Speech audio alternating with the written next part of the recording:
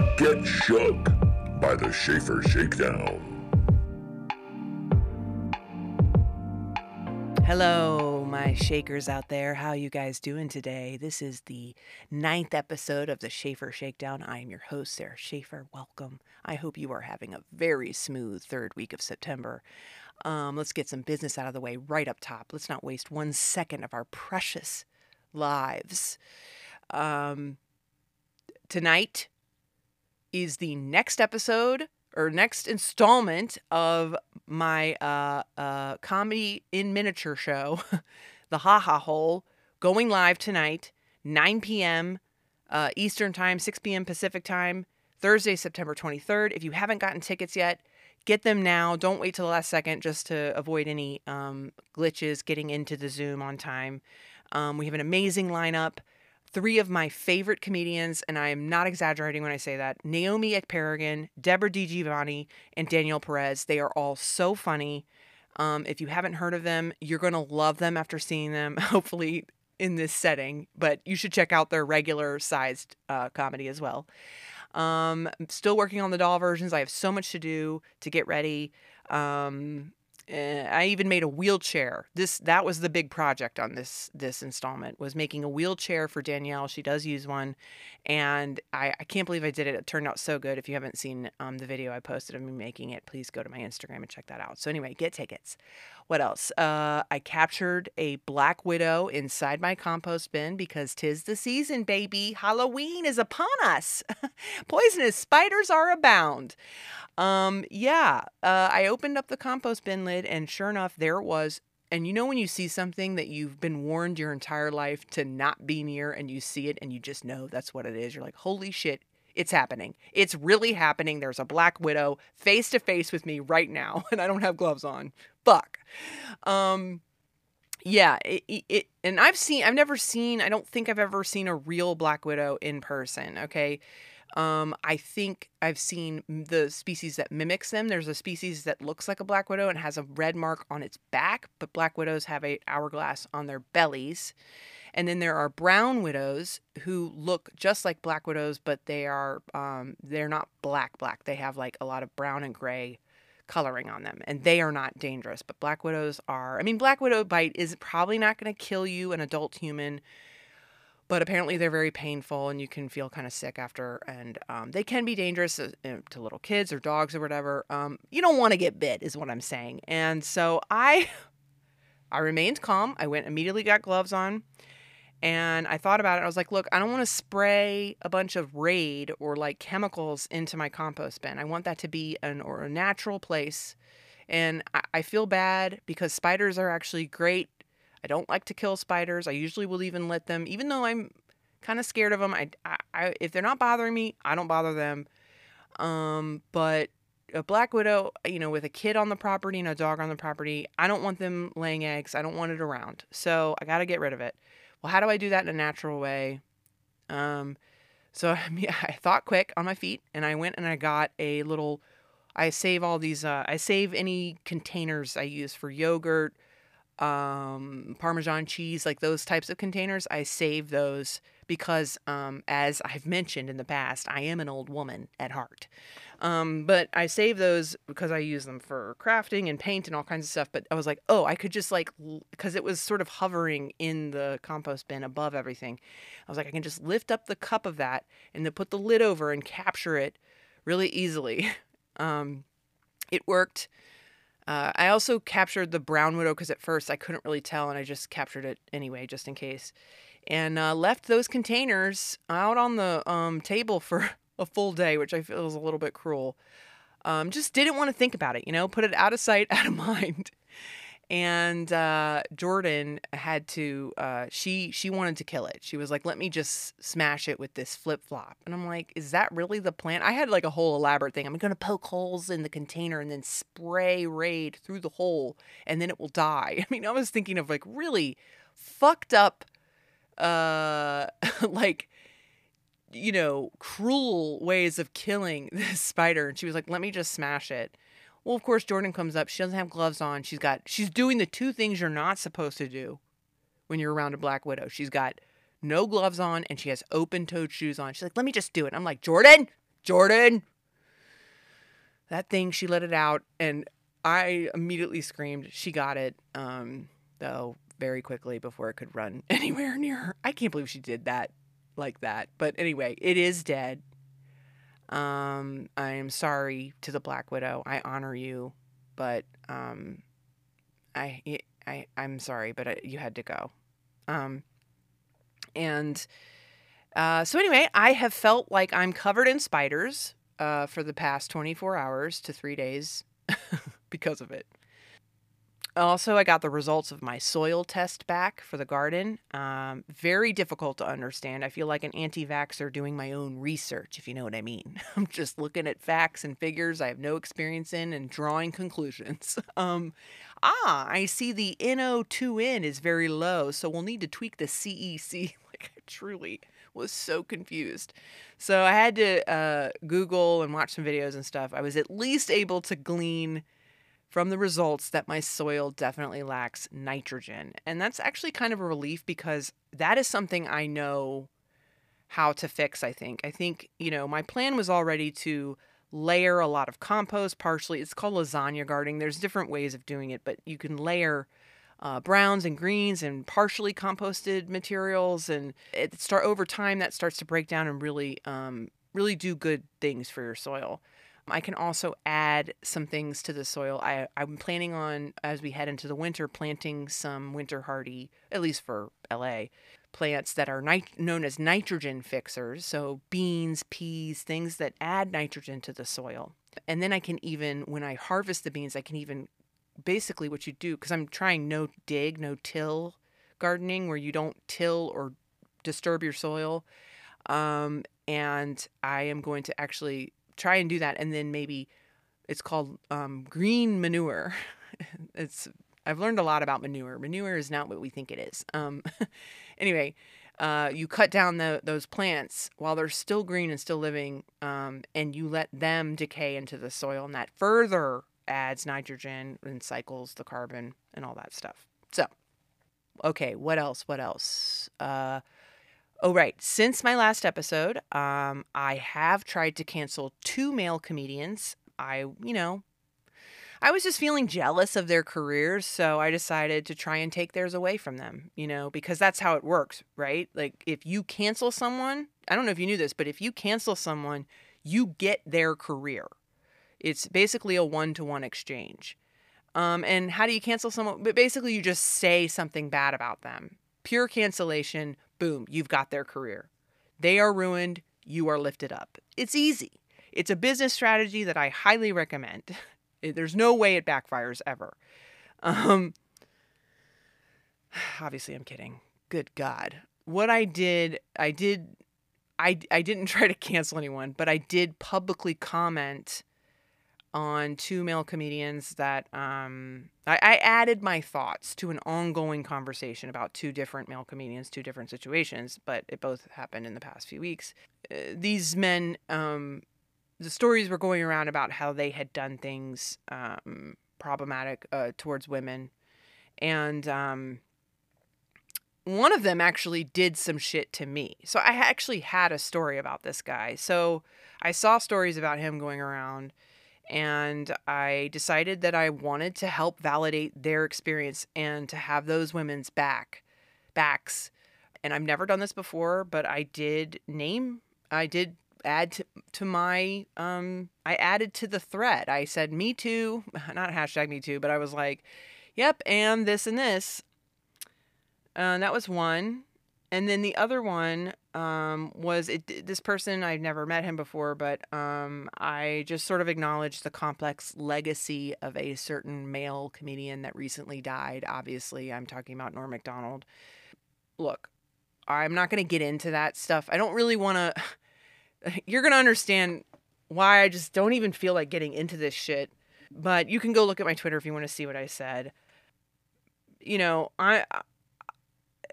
Let me just say, okay, in my various obvious attempts to completely ruin these men, there's no other reason to bring up a negative thing about a person. The reason that you bring up negativity about a person is because you are trying to cancel them and ruin their life and or legacy and thereby get your own career. Obviously, there's no other reason.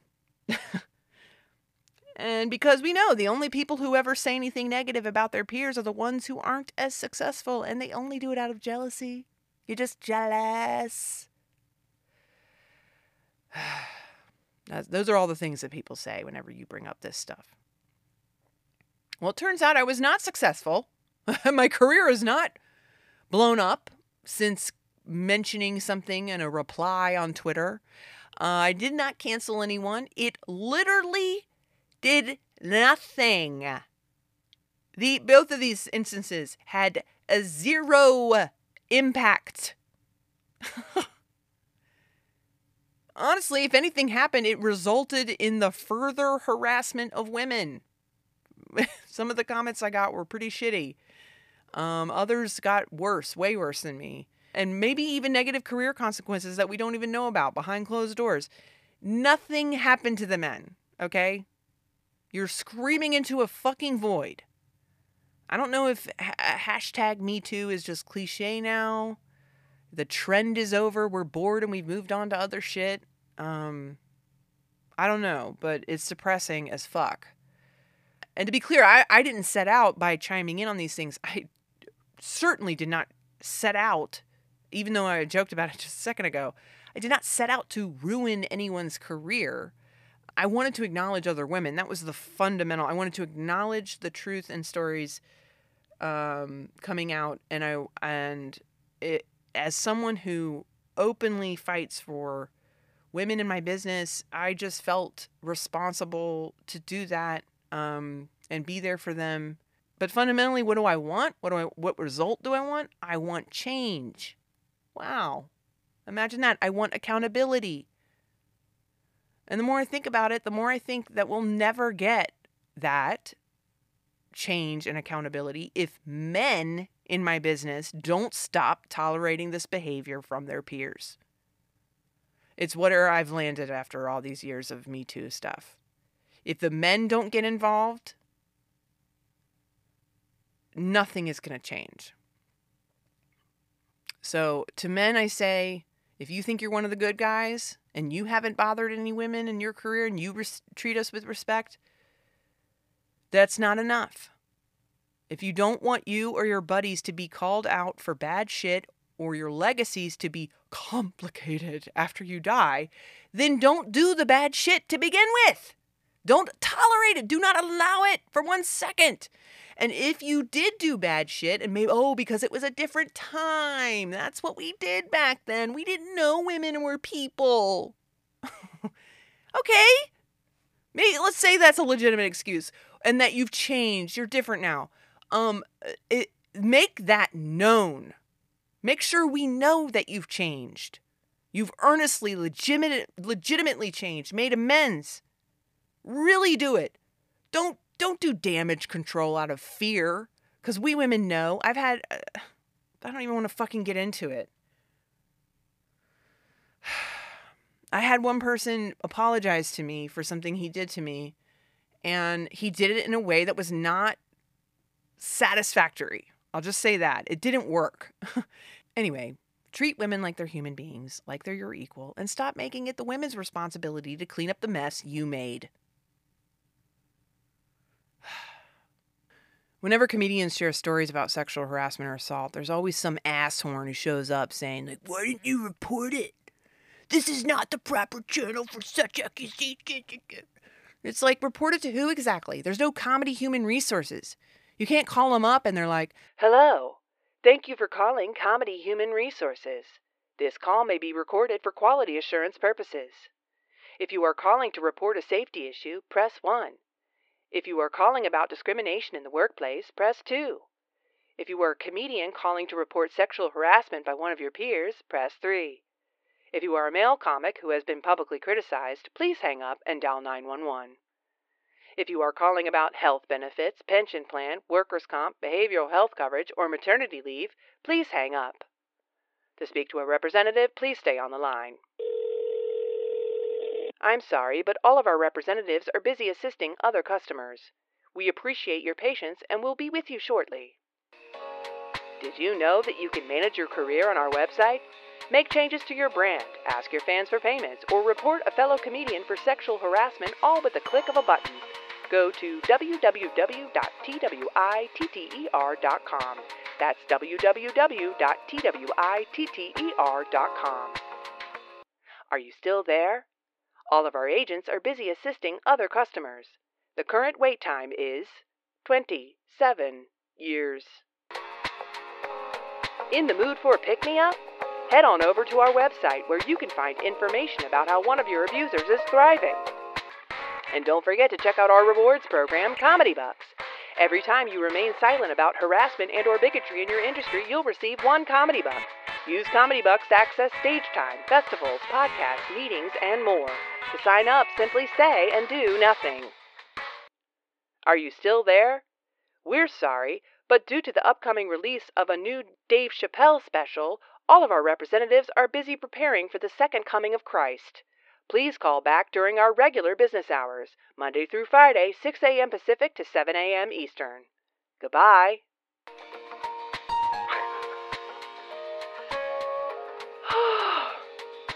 I'll admit that was a little on the bleak side. But that's how I feel right now, and just wondering, what can we fucking do to make women equal across the board in society? It's a big question. But it also, the Norm Macdonald stuff brought up, thoughts for me about how do we publicly, collectively grieve, whether it be the death of a famous person, because also, not only did that weekend Norm died, but it was also the 20th anniversary of 9/11. And all of it just got swirly in my head, and I started thinking, and I know it's a bit late for this. You're probably really not in the mood to hear yet another discussion of 9/11. I mean, I apologize if this feels like I'm asking you to get the Christmas decorations back out right when you finally put them away in the attic. But the 20-year anniversary, it has sent me deep into the woods of self-reflection.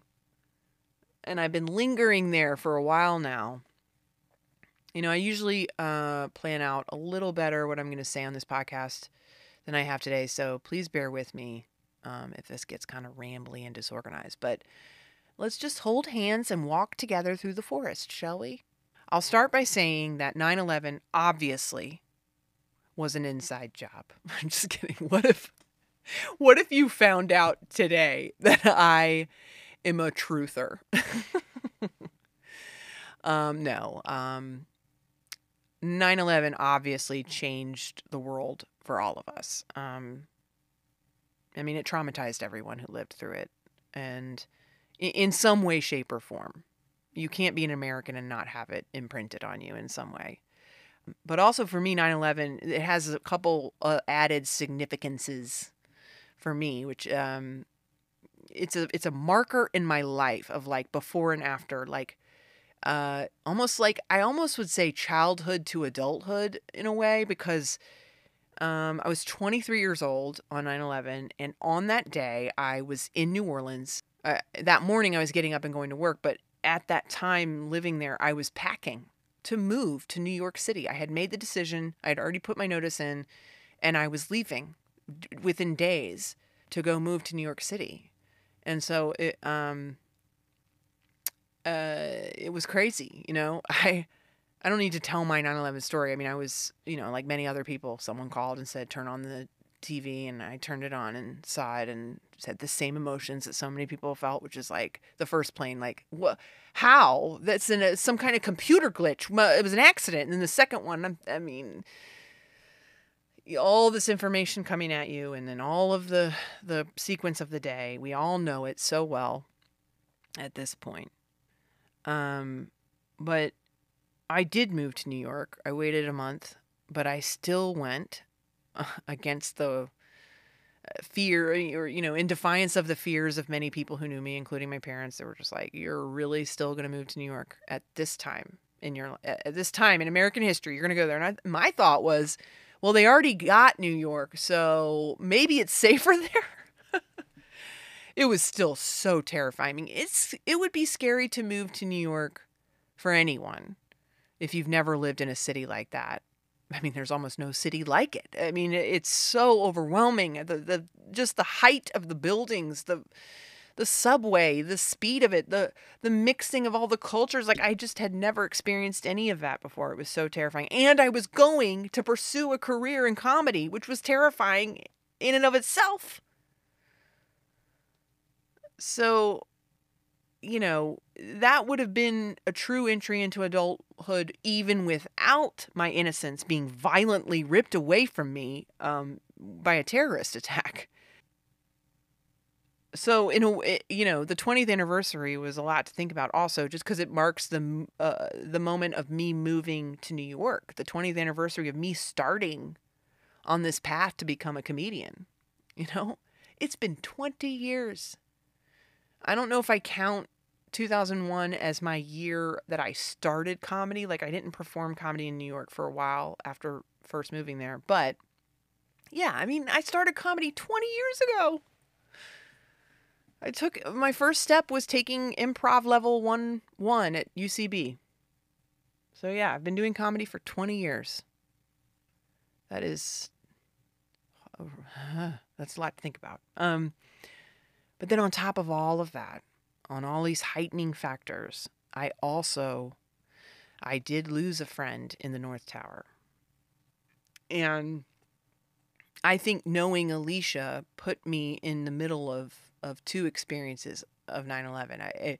On one hand, I experienced it like most Americans, watching it on TV from very far away. But on the other, I quickly learned that someone I knew was inside those buildings.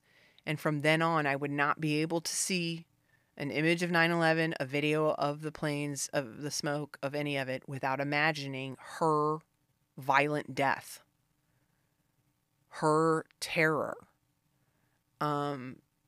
It made it so real to me.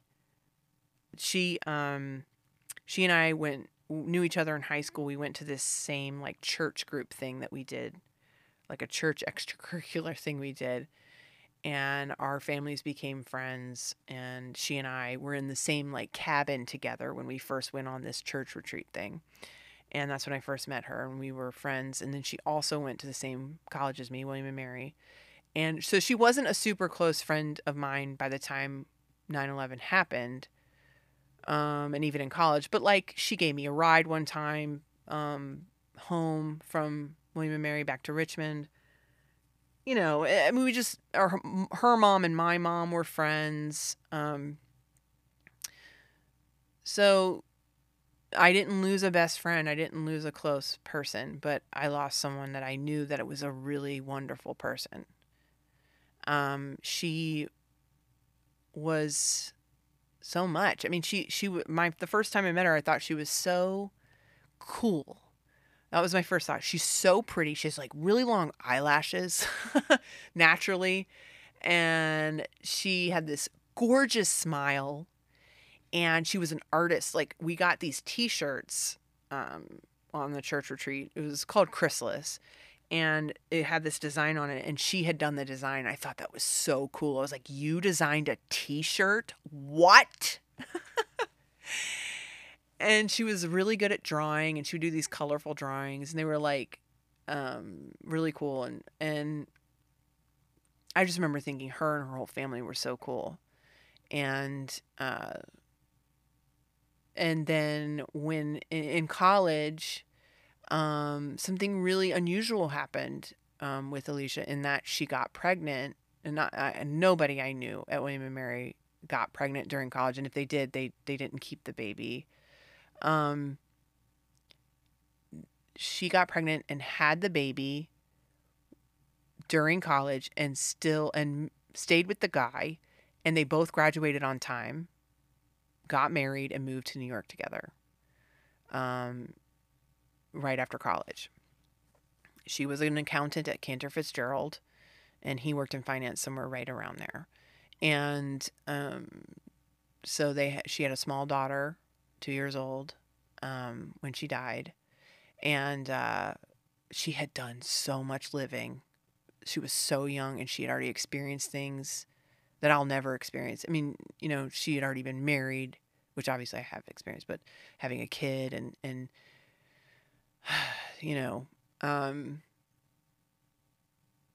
it was just so tragic and awful that she died. Like they all were. It just brought reality to the experience. And it was very easy to get lost in trying to imagine what it was like for her in those horrible final moments. I mean, just awful. And, I moved to New York a month later, like I said. It was like, I remember it being Halloween time. And in those first few weeks living there, those first few months, I would ride the subway and just imagine everything that could go wrong. Other moments that stick out when I first moved there, I had to run an errand to a bank for some reason. I don't know if it was like to get a money order or something for the apartment or work. I don't know. I had to go to a bank and I looked it up. This is pre-smartphones. So like I didn't even have a cell phone. So I had no like GPS to help guide me. And so I wrote down the directions to get to this bank downtown. I didn't know anything about where I was going. I come out and I'm all turned around and I walk around a corner and I am standing a block away from ground zero.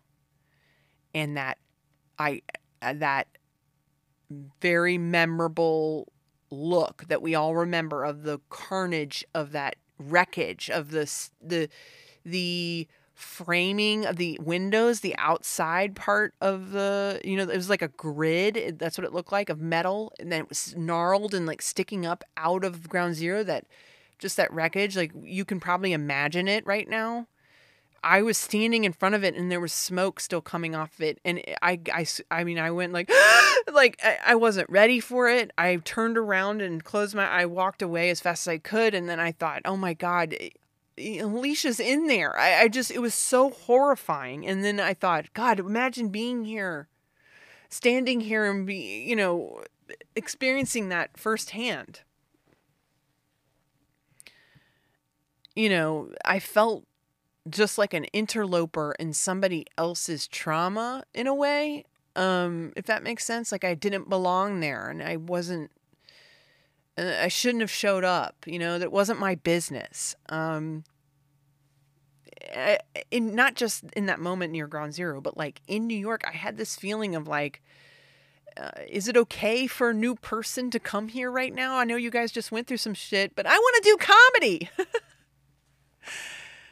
It was really weird. So just, it's weighed on my mind. And one of the things that's really been rattling around in this little head of mine is about the concept of grief, the experience of grief, collective grief, personal grief, public versus private displays of grief. And how, there's so much to unpack here, but, how people, entities used our grief against us in the wake of 9/11. They used it to do very, very evil things. Us pulling out of Afghanistan adds to these thoughts. All that happened in the name of our loss and our trauma as a society. It's crazy to think about. Looking back now, 20 years later. I never felt the patriotism that other people felt after 9/11. I was immediately suspicious of it.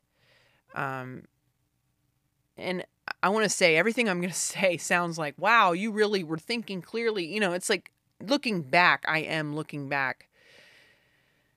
I could never have verbalized it then the way I am now, is what I'm saying. But I was suspicious of it for sure. And before 9/11, I had already been telling people that I felt like something bad was coming, that something bad was going to happen to the United States of America. My little sis, Ross, I remember after 9/11 called me and was like, are you like under a table hiding? Because you said this was coming. And like she remembered it, me saying that. And I was like, it wasn't that I had some kind of intuition or prophetic vision. I just felt before 9/11, I had, for a couple of years, I had felt that America had really fucked around enough that we were on the verge of quote unquote finding out. You know what I'm saying? I was raised in the South and was definitely taught that America was the greatest nation on earth and that racism was over. Okay, so I was taught that we were always the good guys in every conflict we found ourselves in. But by the age of 23, I was certain that that was not the complete truth, if it was true at all. Again, at the time, I would not have been able to verbalize to you why I felt that way exactly. But I would just get this feeling like I knew enough, you know. I'd been to Honduras and the people there opened my eyes to like how America had meddled in Central America and that how they did not see us as heroes. They treated us with suspicion. And I learned a lot there, and just, you know, in college and just learning, the more I learned and developed critical thinking skills, the more I became suspicious of American, you know, nationalism or exceptionalism, or whatever the terms we use. And I got this feeling. I had a fear. It was like the hair standing up on the back of my neck, like we were living on borrowed time. Maybe it's because I took Latin for 5 years and learned a lot about Roman history, and I was really into it. And I was like, Rome fell. Even Rome fell. America will fall too, you know. I was a little Chicken Little there. But speaking of chickens, I felt like the chickens were going to come home to roost at some point, and I couldn't imagine how or from what direction. I certainly had no firm grasp at all on the politics of the Middle East. It was just a feeling. And to be clear, I'm not trying to victim blame America. You know, I'm not taking away the idea that on 9/11 bad people did something horrific to us, unforgivable to us, that it wasn't right. I'm not saying it was right, fair, or justified in any way. But what I realized after 9/11 is that so many people in this country, and still to this day, believe in a very childlike concept of America that is just not real. It's not complete. And that there is such a buildup to the events of 9/11, of why someone would want to do that to us. And, you know, I mean, we could go on all day about America's lack of accountability. The fucking Department of Defense, I was just listening on NPR the other day. They've never successfully audited themselves like every other federal department has had to do. You know, my sister Ross has gotten screwed out of federal dollars because they found loopholes to not give it to the shelter. You know, they have to dot every I, cross every T to get just a dime to help the poorest of our nation. Meanwhile, the Pentagon doesn't know how many buildings it has. Like, they literally don't have a list that's complete or correct. They have no accountability. It's so disorganized. They are rampant with fraud. And it's on purpose. This is not an accident. This is because the people at the top want there to be disorganization so that they can continue to get away with lining their own pockets. That's why we were in a 20-year war. And it brings us back full circle of how I feel about 9/11, which is that in the aftermath, you know, immediately my gut instinct, not to be like, I was right, but like I was so upset that our government and that so many people were using the death of my friend and all of those other people killed. They were using that to go to war. And it just felt so wrong to me at the time. I mean, war has never felt right to me. I've never been someone who's like, well, there are reasons for war. I mean, honestly, I can't even get into it, but I have very specific thoughts about, I am a pacifist. I don't believe in military conflict, in a military solution. I don't believe in war in any way, shape, or form. And I know some people bring up Hitler, and that's kind of a sticky subject. I have thoughts on it. I'm not going to get into it here. But war is hell. It just felt so wrong to me. Violence wasn't going to solve anything. Killing more people would not bring Alicia back. I did feel like I was in the minority of like the people around me. My boyfriend at the time, he wanted to join the military after 9/11, and it was shocking to me because he was the last person you would think would want to do that. I mean, he didn't join, but I just bring it up as an example of how people were feeling such strong emotions, and they felt so angry and hurt.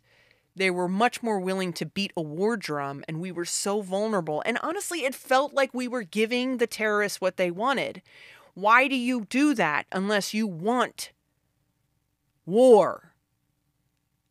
You're drawing us out. You awakened the beast with that move. And I just couldn't get on board with it. I was not going to beat that drum ever. But at the same time, I knew I could not speak for others and how they felt. Okay. Especially for the families of the dead. I could not know their pain. I compare it to how I feel about like the death penalty. Like I'm against it. 99.99999% I'm against it. But I leave that 0.0001% open because I have never had someone close to me murdered, super close to me murdered in that way. And who's to say that I wouldn't feel differently about the death penalty if I did? That pain, and I just couldn't know. Now, I'd like to think that I would still be against the death penalty, but I just don't know. And I just can't. I don't feel like I can judge someone who has suffered that kind of incredible loss for wanting the person who did it to them to die. Does that make sense? There are obviously a lot of other elements to the death penalty conversation, so I don't want to oversimplify it, but this piece of how people feel about it, how I feel about it, is what I'm talking about. And those feelings are what swirled, and those feelings are what combined inside of me, where I felt after 9/11, and for many years, and still to this day, I have felt like I don't have the right to comment on certain things regarding 9/11 or even express my grief about 9/11. And I don't know the true horror of that day the way that the people who were there did. The people who lived in New York City and saw it with their own eyes. I don't know what it was like for the people who loved Alicia on that day, for her husband, Anthony, who was trying to get to her and couldn't, for her mother and father and brothers, all people I knew. The horrible, indescribable terror of that, I will never know fully, and I will never know what it was like for Alicia herself. And so I immediately had this feeling of, what right do I have to my own feelings on this? And that was then, but now, all these 20 years later, I've been working. I'm looking back, I'm discovering so much, which is I've been working on myself to allow myself my feelings. I am coming to realize that for my whole life, I have often denied myself my own feelings because I can easily point to someone who has it worse than me. You shouldn't feel sad. Look how much worse that other person has. You shouldn't feel angry. Look how unjust it was for all those other people. And in some situations, I won't even stand up for myself because my brain will seek out some reason as to why my feelings don't matter. And that doesn't help anyone, really. There's a difference between being self-aware and knowing what's appropriate and having perspective and not being tone deaf, and like denying yourself feelings you can't help but have. And so this is really, I don't know if any of this is making sense, but so cut to around 2009, when social media is now fully exploding with Facebook. Okay. Facebook is here at this point, but now Twitter is in the mix. And now we have these massive virtual public squares where we can all come together to shout our feelings at each other in a high level volume in a very fast way. And by this point, I had lost the person that I love the most in the world. I had suffered a horrendous personal loss. Obviously very different experience from 9/11, but my mom had died. So when Twitter got going, I had a more evolved understanding of and relationship with grief. So it's no wonder at the time I really hated the way people expressed collective grief, especially on Twitter. And it's easy to forget that when Twitter began for many years, Twitter was only a tweet was only 140 characters, right? And you couldn't like link tweets, you couldn't do an epic thread yet. Everything was just very short and fleeting on Twitter. And this was also when Twitter, you know, maybe because of that, was also just truly for the mundane. Remember, people always go, remember when Twitter was fun? That's when it was, like 2009. Twitter was for saying shit like, chips are salty. I'm eating. It wasn't really a place for complex emotional discussions. I mean, it still isn't. Truly not a place for complex emotional discussions still. But it was even less so at the time. So at some point, I remember around that time when Twitter got going that I just really hated the way people collectively grieved, especially 9/11. Because it went from like in-person conversations about how we felt about it to, then your media coverage, tributes on the Today Show and things like that. And then it went to hashtag never forget. And that just was so short and it was jarring. And then, of course, not just with 9/11, also when celebrities would die, it became RIP, hashtag their name, RIP.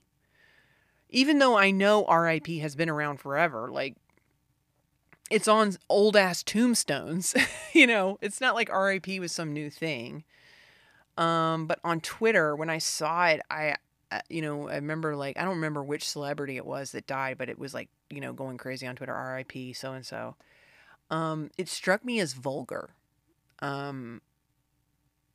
And I don't know if that made me old, because this was around the time that people were saying things like, kids these days, they just speak in abbreviations, LOL, BRB, so I'm not saying it was like that. It just felt, you can't even be bothered typing out the full phrase, rest in peace. You're in such a rush that your tribute to the dead is something like RIP, BRB, LMAO, LILAS, TGIF. That's how it felt to me. And so I was really annoyed by that. I also, and again, now the reason I'm talking about this is because my journey through this, my feelings about public grieving have changed so much. And during that time, I was really like annoyed by it. I would stay off of Twitter on 9/11. And I was really annoyed. Like, I always was like, if you didn't know the person, you shouldn't be tweeting about them. And I was very judgy. But 9/11 was its own thing. I mean, first off, you have the worst offenders of 9/11 performative grieving, which was people who wore those T-shirts with like airbrushed bald eagle over the Twin Towers. Were people who made 9/11 their identity. Like 9/11 became, for some people, it became a symbol of nationalism, of white supremacy even. I mean, it really kind of started to go hand in hand with this certain type of person who now we would call like a MAGA hat person, that's the same ilk. Those people are the worst of it. But some of it is way more subtle and insidious, and it still bothers me to this day, like not as much, but when people, they have a subtle romanticization of 9/11.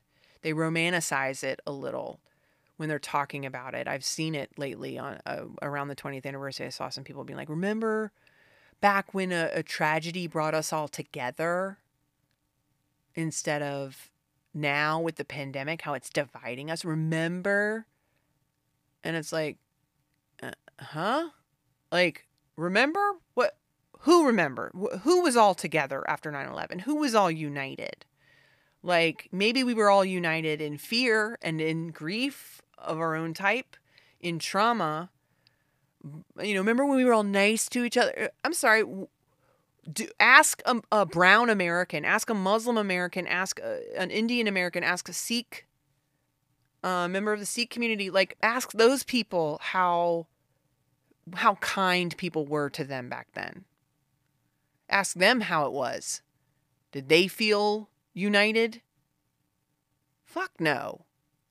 Now, I want to say, I went to New York so soon after 9/11 and not knowing how different the experience of New York I was getting than the normal New York. And, people were so raw and vulnerable and just like catatonic when I got there.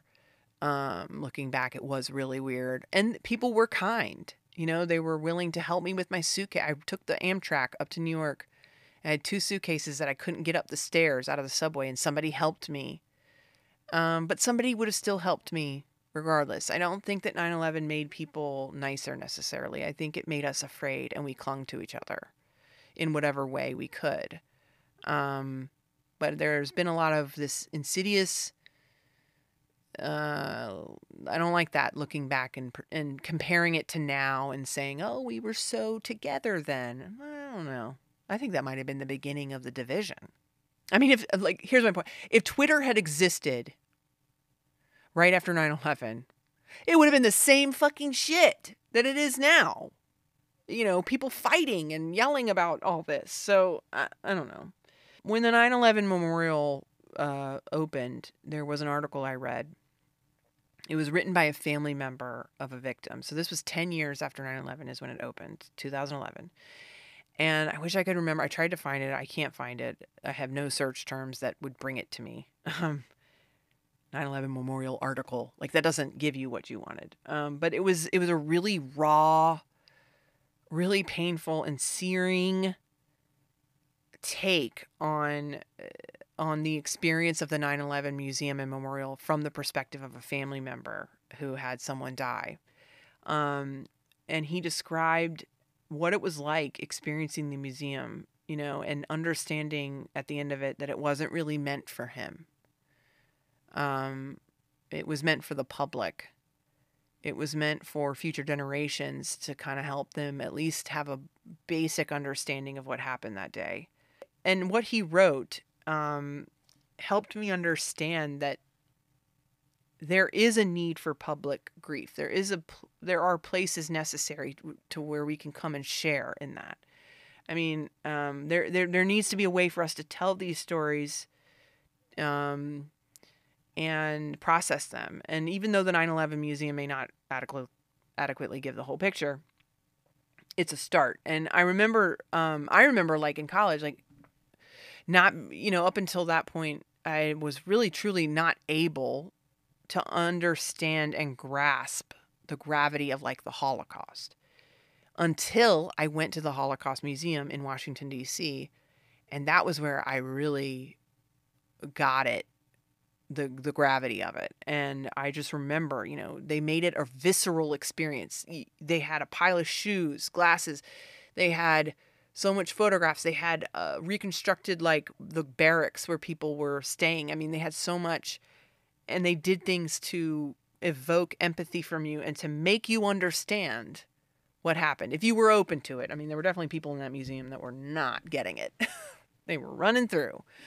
But yeah, so I know why these museums exist, but the family members, first of all, they're not a monolith. That's another thing that annoyed me after 9/11. It was just like, okay, not every single family of a 9/11 victim feels the same way. And I think they got lumped together and were seen as anti-Muslim. There was all that drama about like a mosque going up near Ground Zero. The reason I bring this up is because I'm thinking about like that collective grief and the public grieving that we do together over a shared loss. And even when a celebrity dies, I mean, that's an impact. It's a loss in our culture. And I've come to really embrace and accept the RIPs are okay. It's all fine. People can express their feelings however they want. The bottom line is, when I was judging other people's way of grieving, whether it be celebrity or, maybe even a member of the comedy community, there's always somebody who's acting like they were best friends with the person. And they didn't even like that person. They're not friends. And this person's trying to make it about them. I think that's what annoys me too, is when people try to make the death of someone about them. I'm very sensitive to that. And you know what? All of this is because I feel like I can't express my grief for one reason, that I'm not entitled to my feelings. And I'm overcome with anxiety of it. Am I doing it the wrong way? Am I being offensive? Am I being disrespectful to the person that died and their family? Because of all of this that I have just said to you is why I haven't really talked that much specifically about Alicia publicly, and how it affected me, because that felt selfish to say. And one of the very few times I did, I immediately regretted it. I went on Twitter. It was, I don't know, in the past 10 years, but at least like 5 years ago probably. And they were the middle school that Alicia attended in our hometown in Richmond. The middle school she went to was getting renamed. And the friends and family of Alicia decided they wanted to get a petition going to see if they would name the school after Alicia. And they were spreading it around, and I thought, oh, I would love to help add names to this. And I have a platform. This is something I can do to help them. This is something that it's a very easy equation. Like, they're asking for help, and I can do that. I have probably the largest platform at the time of anyone that knew her. Maybe there could be some others. But one of the only people who had a big Twitter following that could get the word out about this. And I thought it was such a good idea. And so I tweeted about it. And people were like, absolutely, I'll sign it. Oh, my God. But then Michael Ian Black, a comedian I love, retweeted it. And he had way more followers than me. And so then it kind of gets into another universe of people seeing it. And there's, maybe a little too much riffraff is seeing it at this point. And of course, then the trolls come. Yeah, there were trolls on this tweet about my friend who died on 9/11. People were saying shit. Only a few, but one guy I'll never forget. He goes, this stupid bitch. I mean, he literally called her a bitch and was like, she's a dumb sorority bitch. She's not a hero. I mean, I was so fucking mad. I was nuclear mad. And I immediately deleted the tweets. I didn't want somehow, because you can't delete other people's tweets. I didn't want her family to somehow see this. I thought, God, this is the opposite effect I wanted. This piece of shit goes and looks her up and looks at her obituary, because there's not much about her online, because this is pre-Facebook and all that, and not your whole life isn't online. And he finds information about her, and in it says she was in a sorority at William and Mary, and that's what he went for. And it's heartbreaking to think about it, because of course there wasn't that much in her obituary, because she was so young. She was 23 years old. I was in a sorority, but if I died now, that wouldn't make the list of things that I did in my life, okay?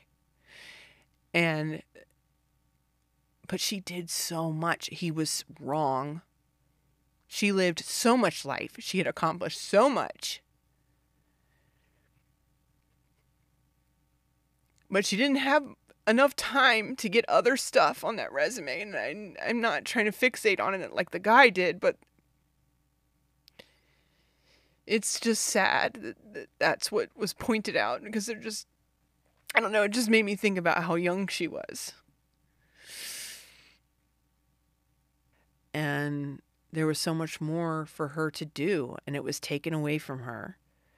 And there was a story that my mom told me that Alicia's mom told her. So this is like second, third hand, and I don't feel fully comfortable sharing it, only because I don't know how accurate my version is now, all these 20 years later, and I heard it from my mom. But I just remember, and so I'll just give you the broad strokes with the caveat of this is clearly a story I have turned into a message for myself. And so if it isn't accurate,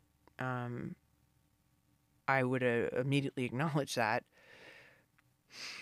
She had called her mom sometime leading up in the months maybe before 9/11, or the year. I mean, Alicia was only in New York for like a year, I think, before she died. And she had said to her mom, she was frustrated with her situation. She wanted to pursue her art. She liked art. She wanted to do that. And she was dissatisfied in this moment. I don't know if that was her overriding feeling in life, but that was just this one moment being described to me. And Alicia's mom said, well, you're not an artist. You're an accountant. It sounds pretty harsh. But I think I think her mom was trying to say, like, you have something that is valid. You are doing something valid. You have a career you can be proud of. And, if you can't do the things you want to do right now, at least, this is what, again, I'm adding details and I'm reading into things that I don't know the full story of. I've lost touch with Alicia's family. So like, I don't know this full story. But what I took from it is that I remember hearing that story from my mom and being so floored by it. And because when I moved to New York, my job was financial research analyst at a securities fraud law firm. And sure as fuck, that was not what I wanted to be doing. But it was the job I had to get me into New York and to get me working and stable so that I could pursue comedy. I had to support myself financially. I did not have any other money or way of doing it. This was an opportunity for a job that I got through a former boss, and I had to do it, I had to do what I had to do. It was that kind of feeling. But also the story inspired me to never give up and don't play it safe. Go after my dreams and never have someone go, but Sara, you're not a comedian. You're a financial research analyst. To never make my identity that thing I didn't want to be. That life is so short and so fragile that I'm not going to waste it. Waste my chance and my goals here. I moved to New York with a purpose. And I'm going to do it for Alicia. I'm going to fight for it. And I'm not going to play it safe. I'm going to go for it. And I wanted to give up so many times. And I was so afraid to try comedy. And every step of the way was so overwhelming and scary. But she, in my head, became this voice of like, don't give up. And, it was hard because I was good at the job that I did in that law firm. I kept getting promoted and making more money. And even when I was close to leaving, my boss offered to pay for me to go to business school. Like, that's a huge offer.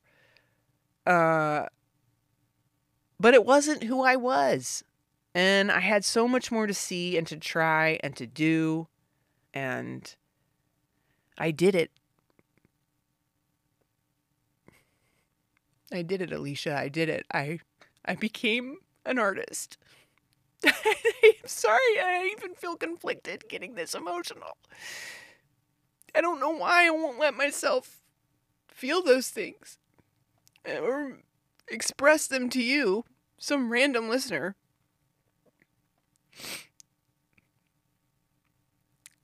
And again, it's like I feel like I barely knew, when someone dies, if I wasn't super close to them, I feel, I didn't know them at all. But I knew her the way I knew her, which was fleeting when you compare now to the decades of knowing someone and being close to someone. But anyway, this is a fucking mess of an episode. Jesus. And I don't even know if I made a point. There was no point other than I think I just needed to talk about all that. About all the stuff that's been rolling around in here. I hope it's okay that I did that. I'm going to just say, you know what? It is okay, and I'm not going to worry about it. I need to practice that. I'll just say one last thing about 9/11 is that I also, thought about that I didn't do comedy until after 9/11. And so there was an article in Vulture about a bunch of different comedians got interviewed about how 9/11 affected their comedy. And it was a whole spectrum of experiences. It wasn't just one side versus the other, like things very much are framed these days. It was all kinds of thoughts and feelings about it. And all I remember is I remember thinking, should I not go to New York? Should I not try to be a comedian? Like, do we need to roll our sleeves up? Am I like Rosie the Riveter now? Are we all going to have to go to the munitions factory and help? Like, I was like, I guess I'm going to have to do that. Nobody's going to want me to be a comedian now. And, within days, I remember vividly watching the first episode of The Daily Show back. And I remember the first issue of The Onion. I loved The Onion back then. I mean, I still do, but like I was really into The Onion. And I remember their headlines being really sharp and really funny. Jon Stewart being so funny, and this enormous relief that I felt to laugh, and that it was okay to make people laugh, and that really not to put too much importance on comedy, but just that it serves a function, and it will always have a function, even when we're living in the tunnels, when the air is too toxic to breathe and we have to all go underground. Comedy will still exist down there too, So don't forget that when you're putting together your survival group. You're going to want me.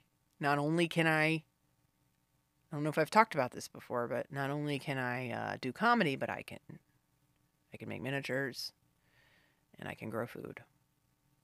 I think that last one is probably going to be what seals the deal. Okay. Fuck. I got to get out of here. All right. Thank you so much for listening.